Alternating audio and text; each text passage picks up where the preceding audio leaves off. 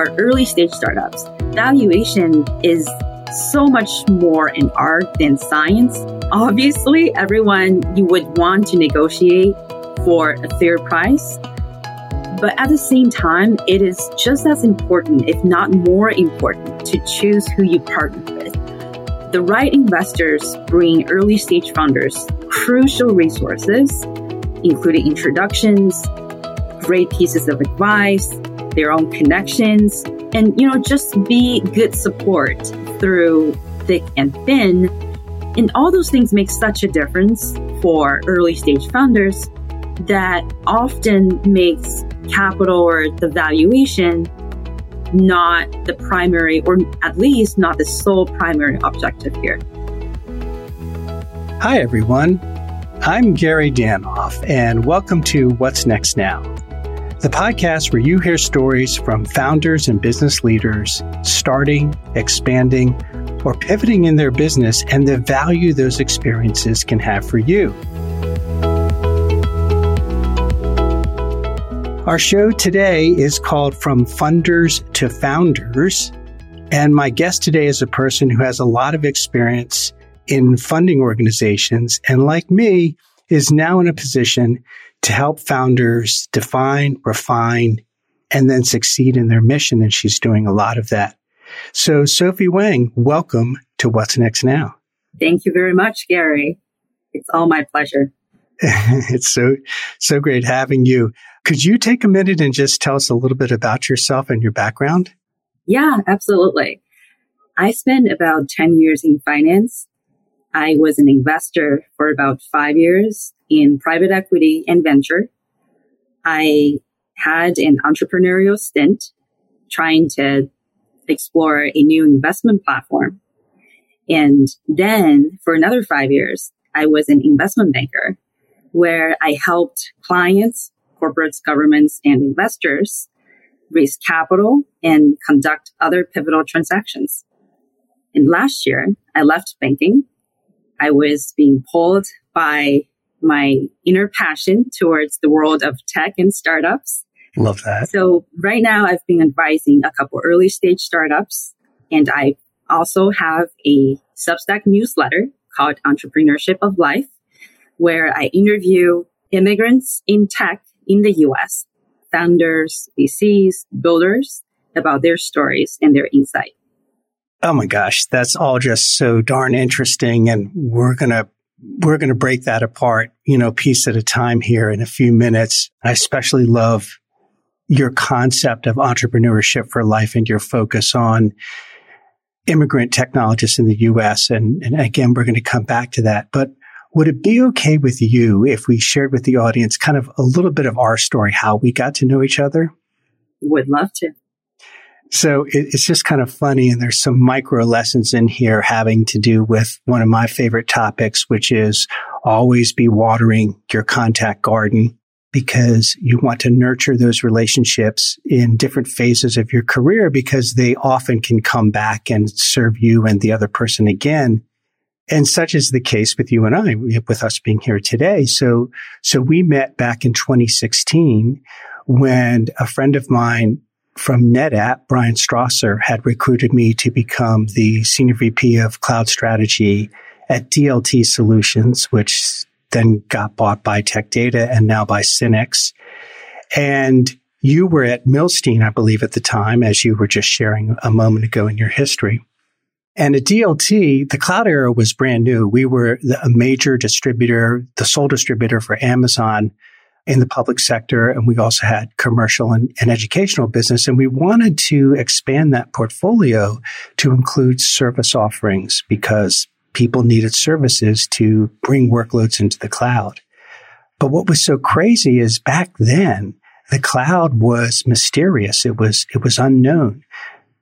Some people had experiences with leased data centers and batch applications like payroll and HR applications being not time sensitive. But the idea of moving line of business applications having to do with how you interact with customers, anything having to do with engineering or planning, anything having to do with education and online, none of that had happened yet. So we needed these service companies to help make that happen, and also with some of the education to the market that was required. So you and I were brought together to diligent or research some small companies which DLT could consider purchasing, none of which I think happened. But it was my good fortune, Sophie, to have met you back then, because that was my introduction to understanding the financial side of researching a company for acquisition. So I just want to thank you for that, actually. I really want to thank you for that. Well, Gary, you stole my line here. I'm the one that was so fortunate to have worked with you in that project. I learned so much from you, both in terms of the cloud services business and industry, and in terms of strategic M&A, and how to grow a business inorganically. And I think we had so much fun there. And I have to say, I'm so glad that we bonded over the project. And the relationship kept growing over the years. It's just amazing. It is amazing. It's so delightful when that can happen. And I hope that has happened and does happen for many of our listeners today. It's Funders to Founders. Let's start with the founding side of it and talk a little bit about your Substack newsletter. Again, the title, which I just love. And you had an opportunity to listen to a talk by Howie Zhu, a well-known AI veteran and entrepreneur from Silicon Valley. And he made some interesting comments that you observed and made note of in that particular edition of your Substack newsletter. And look, this is not a paid endorsement, but I get your Substack newsletter. I love it. I love how you write. I love your style. I love what I gain. So I'm encouraging people to check it out. And one of the things I thought listeners might be curious about is how he says that 2023 is the new 1993. And he's referring to the paradigm shift that happened back then to what's happening today with AI.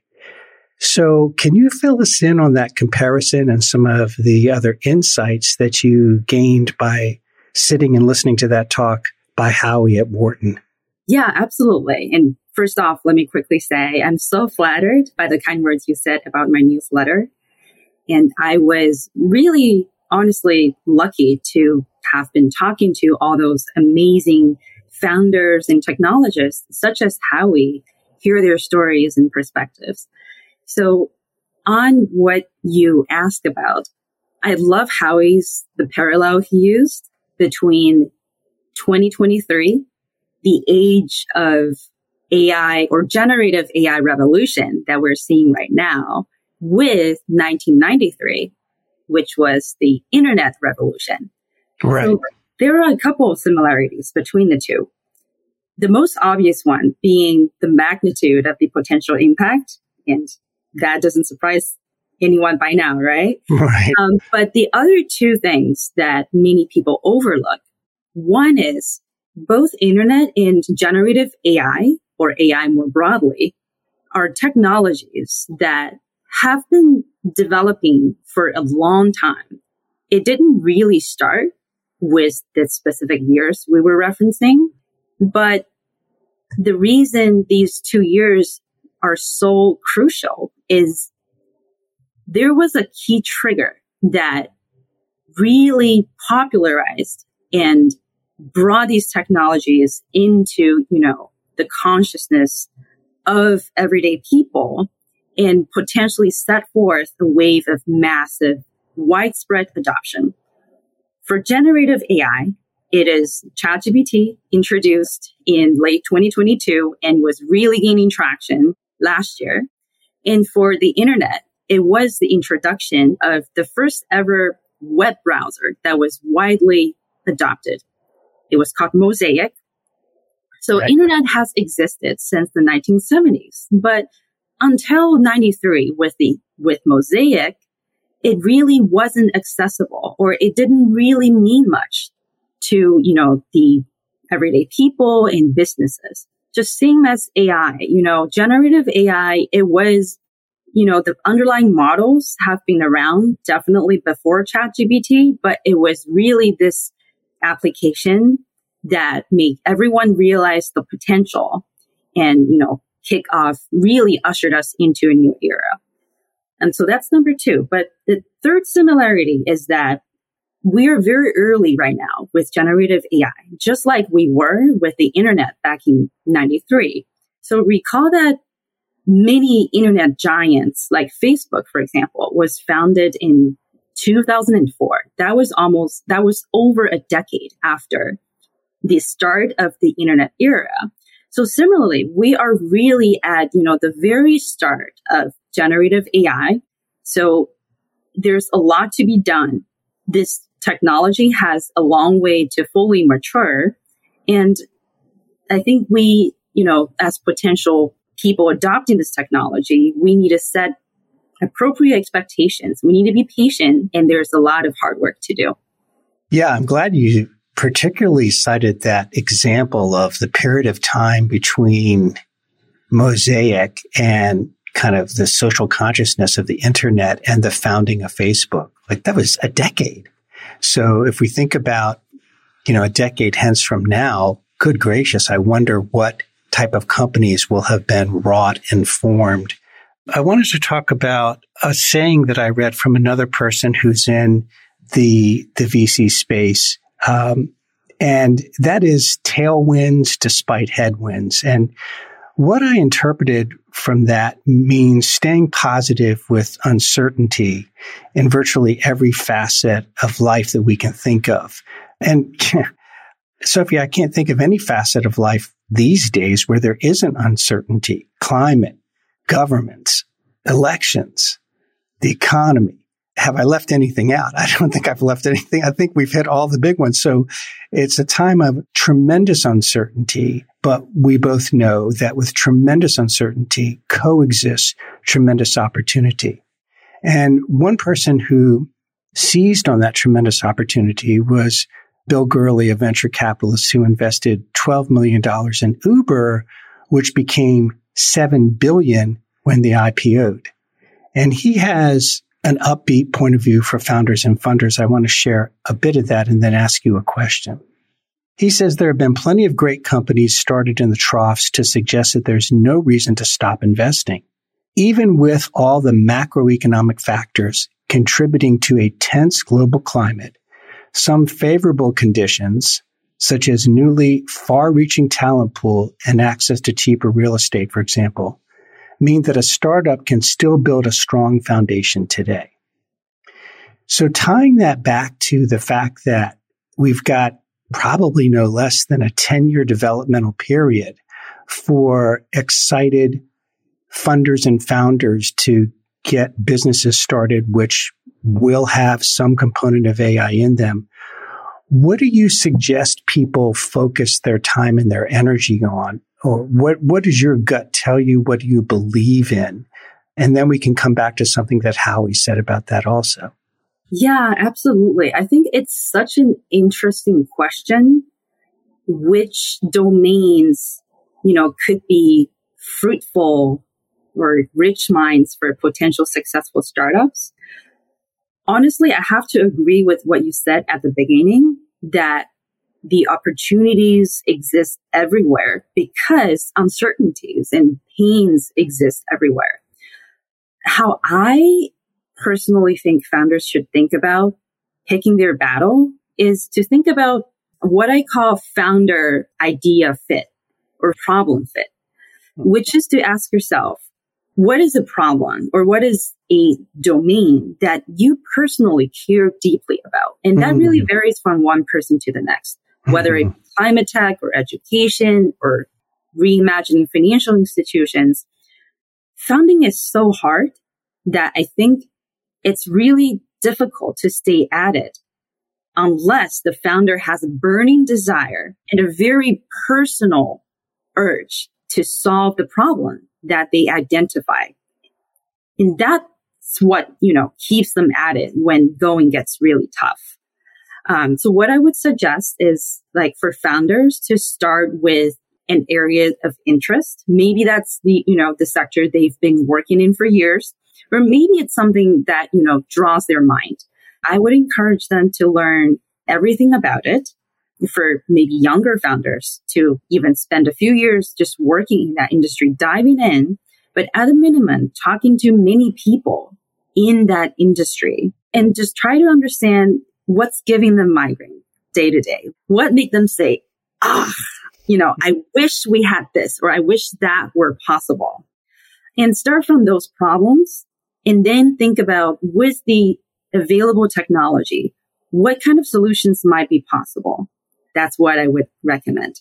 Your 3-point answer to that is wonderfully insightful. I'm smiling because I couldn't help but think about Shark Tank. And my wife and I watched Shark Tank both for entertainment and for learning. And there was one entrepreneur on, I think last week, who was concerned that their cat kept getting urinary tract infections. And so this person invented, I believe, a phosphate that goes into the cat litter that turns different colors based on what's happening in the urinary tract of the cat to give an indication to the owner. Because the cat can't tell you, hey, I'm having a urinary tract infection. I thought about that because this couple had great, deep and passion about their cats and that issue. So yeah, I think it's really brilliant to say, go deep on what you're heartfelt passionate about, and then learn a lot about it, spend time with people, do a lot of informational coffee talks, and it'll come to you. 100%. And I have to say, as the owner of 2 cats myself, that sounds like an amazing idea. And it also speaks to the broader truth that a personal pain is very often a much more common pain that many others feel. So many successful founders have started with personal pains like that. So thank you for that wonderful example. You're welcome. I was also excited. I read a lot of different articles, and I was reading one from McKinsey that there are now 1,000 startups that have hit unicorn status, which generally refers to a startup being valued at $1 billion or more. So, by the way, if anybody listening today is one of those startups, congratulations to you for the hard work, the sweat, and the amazing journey that you've gone through to get to that point. I was more excited to read, though, that 62% of Gen Z, those people born roughly between 1997 and 2010, have expressed interest in starting a business or have already started a business. And I work with some of these people in my coaching and advising practice, and I find them to be so what we're talking about, Sophie, passionate and motivated around a personal issue or a cause. And so with that, here's my question to you. Are you seeing global talent of all types kind of willing to come together in a virtual company community working remotely to accelerate the pace of a new idea being shaped and started? Do you see a lot of that happening? Absolutely. I would say that has been true for a while now, but some recent trends definitely accelerate that. One is COVID and the normalization of remote work. The other is the most recent generative AI wave, which really is putting new life into open source communities, which is one of the biggest ways that tech talents from all around the world gather and exchange ideas and collaborate. So I would give 2 examples. Hugging Face, which is the main community for many software engineers, AI developers these days.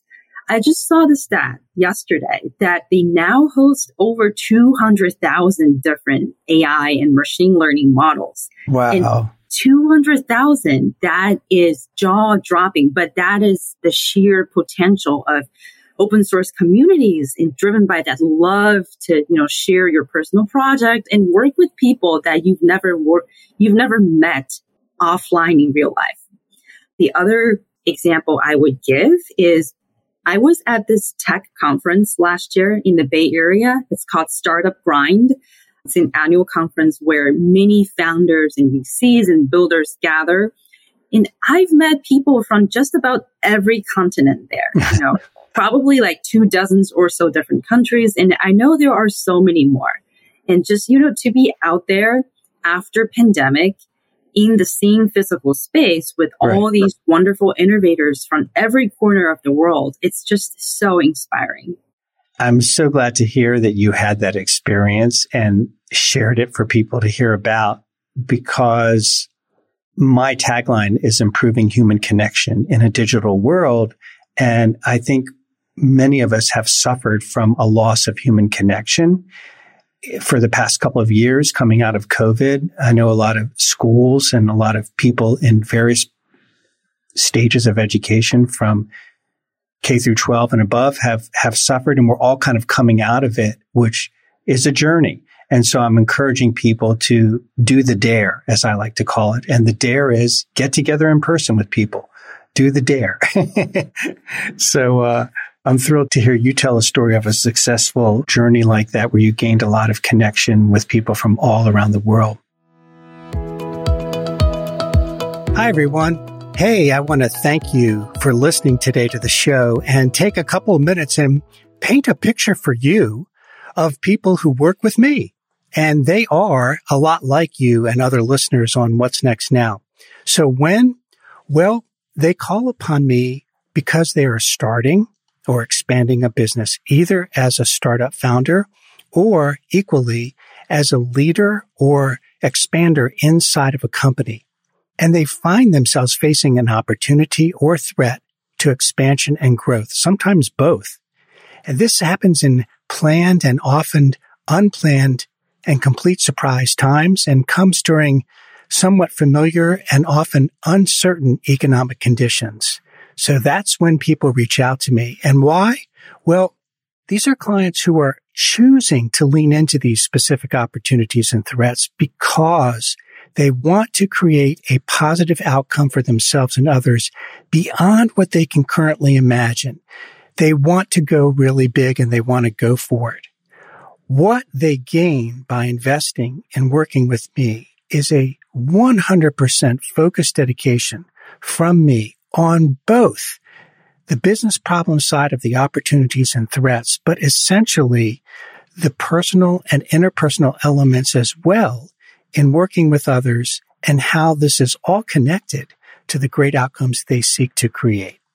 I help people navigate tough decisions and see choices they hadn't imagined on their own and gain confidence and new problem-solving skills all the while. So the how, if you or someone you know would benefit from having this great type of dedicated supplemental to your existing personal support system, then email me at Gary@GaryDanoff.com, and we'll schedule a no-charge discovery session to see if coaching with me is right for you. Thanks again so much for listening to the show today, and please enjoy. Let's jump for a minute, Sophie, back to the funding side of things and talk about the reality of 2023, which was a rough year for founders when it comes to money. According to CB Insights, funding fell 42% year over year. Deals plummeted to a 6-year low. And unicorn births, we talked about unicorns a moment ago, they tumbled to their lowest levels in 2016. That doesn't mean that some amazing things happened. Stripe went out and they had a big IPO. But by and large, it's been a tough 2-year run up into 2024. And as my friend Nick Sinai, partner at Insight Ventures, says, now we're in an environment where investors are looking for efficient growth rather than growth at all costs, and might I add, kind of inflated valuations. So my question for you is, with your background in investment funding and the advising that you do, how do you recommend that founders value themselves in a reasonable way, given the current funding environment balanced against the money that they actually need for their burn rate and funding their growth requirements and to get to MVP and beyond? What are your thoughts on that? That's such a topical question, Gary. It has definitely been a rougher period for many founders. But I would say funding is definitely still taking place. It is important for the founders to think about valuation and fundraising with the right framework. Right. I would say the answer probably depends on the stage of the business. Let's look at two sides of the question. For later stage startups and for earlier stage ones. For late stage startups, or I should say growth stage startups that have product market fit and real revenue, the one way to think about, adjusting valuation expectations is really to look at the public market as the benchmark. How has the valuation for their publicly trading peers moved since the last time they raised funding? If there are no, directly relevant peers, the valuation for the sector that they are in is probably the next best thing to look at. But that should give companies an idea of how, differently the capital market is perceiving and will likely underwrite to their business, just given general market movement, aside from how their own business is doing directly. Kind of a macro measurement. Correct. Exactly. So we are seeing down rounds, many of them. The good news is that is becoming, somewhat normalized for good reason, because regardless of how the underlying business is, it could be the same, the same business as it was, pretty solid still, but it's just the ebbs and flow of the capital market, and they might be valued differently today versus 2 years ago, just like they might be valued differently 2 years from now. So it's somewhat normalized. And the good thing is investors are often open to arrangements such as restriking stock options, and other ways to keep the founders and the talent incentivized despite the volatility in the valuation. And sometimes a fat run or a down run might be the necessary cost to keep funding growth. On the other hand of the story, for early stage startups, valuation is so much more an art than science. Obviously, everyone, you would want to negotiate for a fair price. But at the same time, it is just as important, if not more important, to choose who you partner with. The right investors bring early stage founders crucial resources, including introductions, great pieces of advice, their own connections, and, just be good support through thick and thin. And all those things make such a difference for early stage founders that often makes capital or the valuation not the primary, or at least not the sole primary objective here. Wow, that's so useful.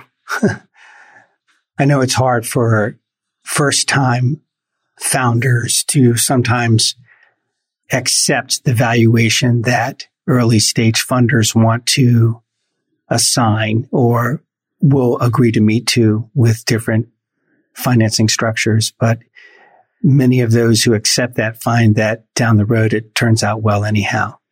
It happens a lot, indeed. You've dealt with a lot on the financing side, Sophie, and on the funding side. So I want to ask you another question to benefit the founder's frame of mind. And that is, from the seat that you've sat in, what are some of the lessons that you've observed, that you've seen that were hard, that startup founders learned, that they understood, or they learned something kind of at the 1 or the 2 or the 3 year mark as a founder, but that they wish they knew that on day one? If they could somehow reach into the future and grab 1 or 2 morsels of wisdom or hard knocks learning, what is your take on what those might be? Yeah, that's a great question. I think for early stage founders in particular, a lot of time was spent on exploring potential ideas and validating them. And one thing that I've seen many founders realize after, some period of exploration is that the market is generally efficient. And what I mean by that is, where there is a lucrative opportunity, it is generally discovered and acted upon pretty quickly. So when you as a founder stumble upon a potential idea that seems a hidden gold mine, there might be 2 key questions you want to ask yourself. That is, why me and why now? And by the way, this is a piece of wisdom that was shared by my recent blog interviewee, Larry Lee, who is a renowned venture capitalist who co-founded Amino Capital a fund that has backed 17 unicorns over the last 10 years since their founding. So he shared this framework with me, the 2 questions founders should ask to validate their idea. Why me means, why are you the right person with the unique skill set, experience, and maybe resources to execute on this? Maybe you're not the only person, but you should be one of, a small group of people that are well positioned to do this. And the other question that might be even more pertinent to the market is efficient point I mentioned up front was, why now? Why is this problem uniquely solvable now? If you ask yourself, was this problem solvable 5 years ago? If it was, then chances are, somebody should have figured it out by now. Either it was not really a pain point that's worth solving, or if it's a real problem, then you need to ask yourself, why, if it wasn't solvable a few years ago, what has changed now? Mm-hmm. Is there an enabling new technology that's expanding the art of possible, such as generative AI, right? That could be true. Or maybe is it a structural change in the market, such as regulatory movement? Or, has something fundamentally changed about, the way people go about their businesses or otherwise that make this problem relevant or solvable now and only now? So I think that's just such a helpful framework. And if a founder cannot have a good answer to both of these questions, it might be a good time to take a hard look at the idea and think about whether they should be pivoting. It's wonderfully elegant and simple. Why me and why now? Or why us, this global team of developers and architects and salespeople we're pulling together for this cause? Why us and why now? What's the burning need? What's the total addressable market and things like that? But yeah, that's just elegant and simple and pointed. So thank you. Thank you for that. Thanks to Larry. Yeah, thanks to Larry. Thank you, Larry. I love that you have this Passion newsletter, which is the blog, which is so useful to so many people. Entrepreneurship of Life, it's called. And one of the immigrant technologists in the U.S. who you interviewed is a colleague of mine from Google, Gary Fedakov, who started a company or was a founder of a company that was then acquired by Google in the storage area.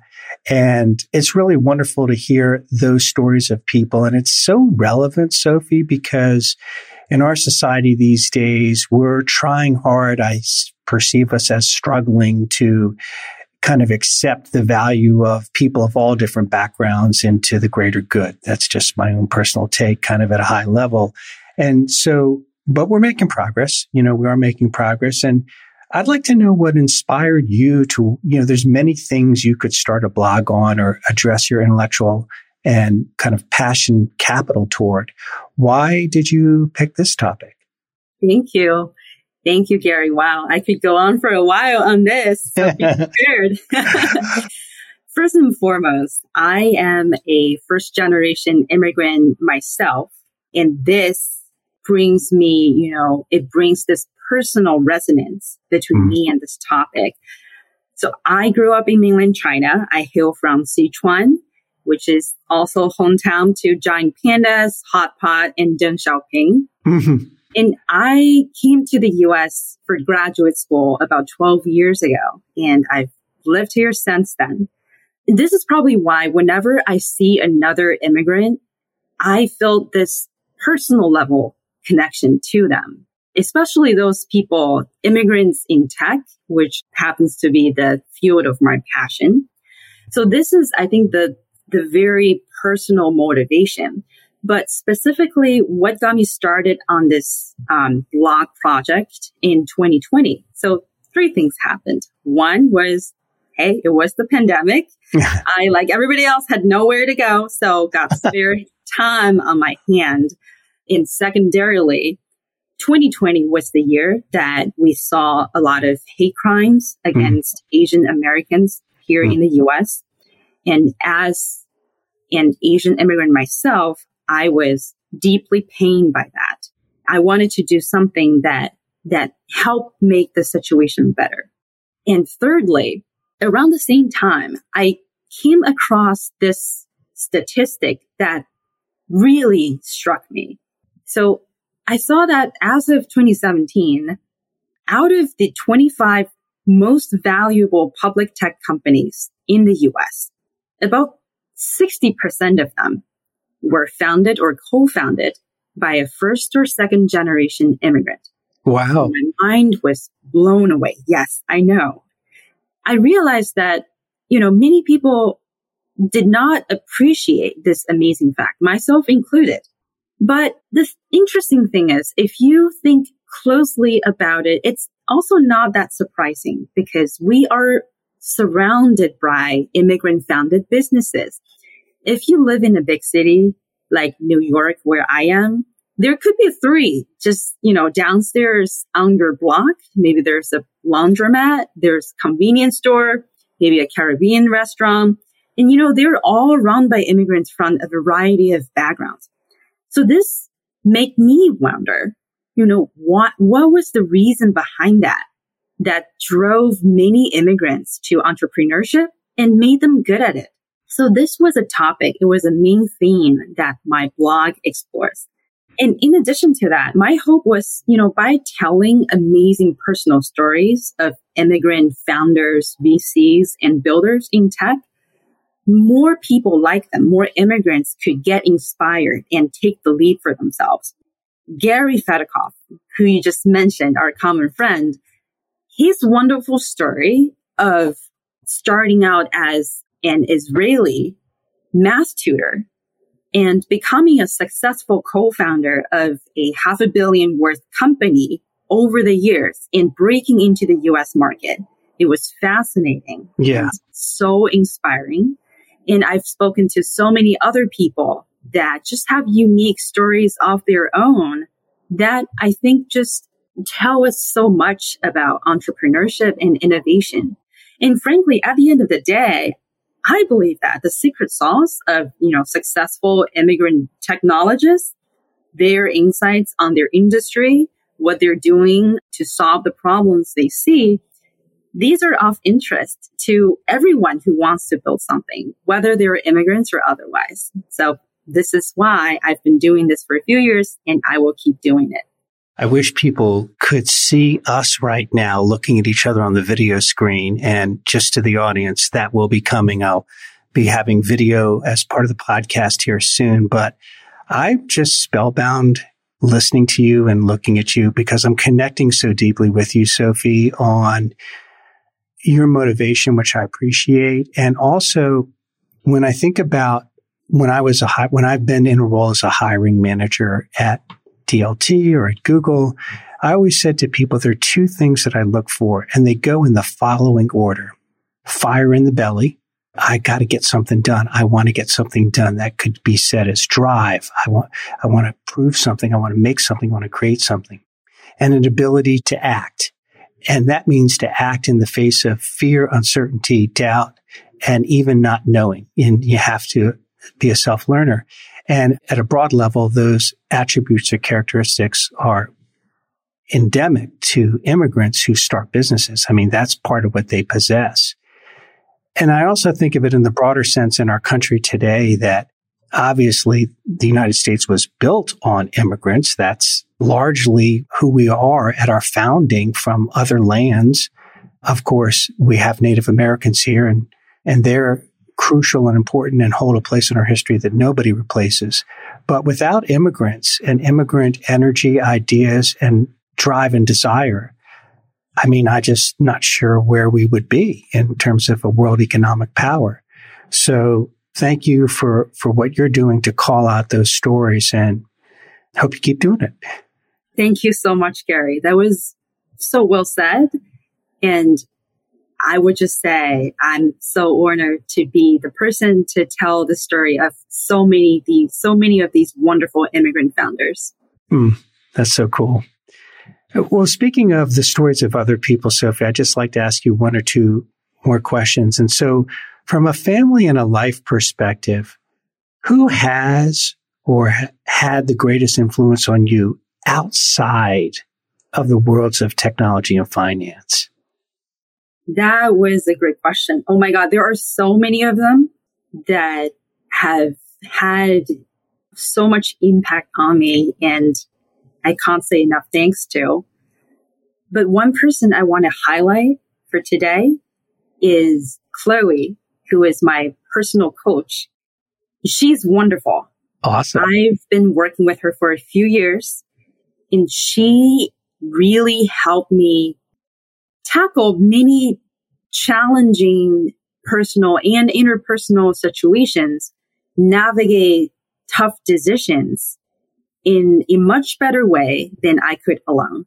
I have a wonderful support system from my partner, my friends and family, but there's no one else like her who can bring that level of objectivity and amazing framework and experiences, to be my sounding board and my support through a lot of this.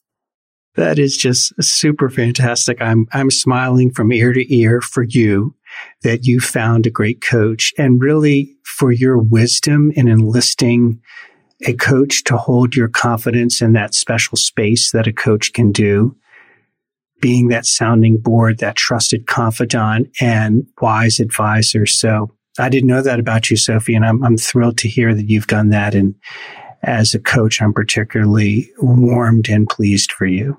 This is exactly why I brought up Chloe today, because you, Gary, are a coach yourself to executives and founders. And I'm sure this is the exact kind of support that you provide many of them.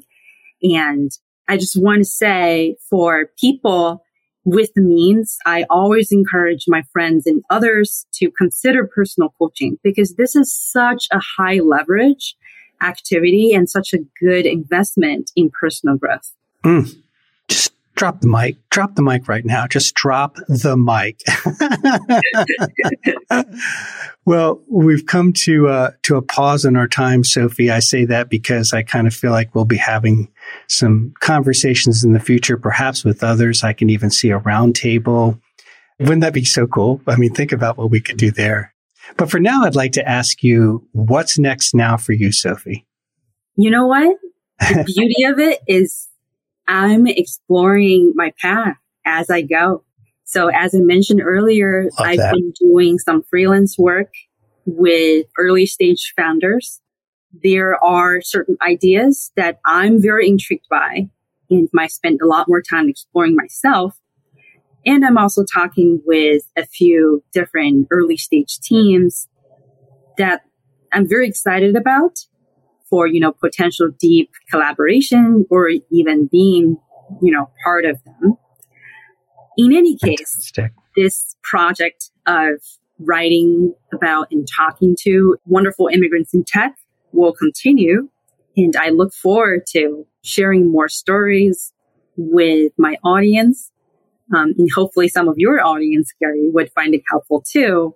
I'm also going to start a podcast this year. So stay tuned. Awesome. I didn't know that. I'm learning more wonderful things about you today, which I'm happy about. You're the inspiration, Gary. You really are.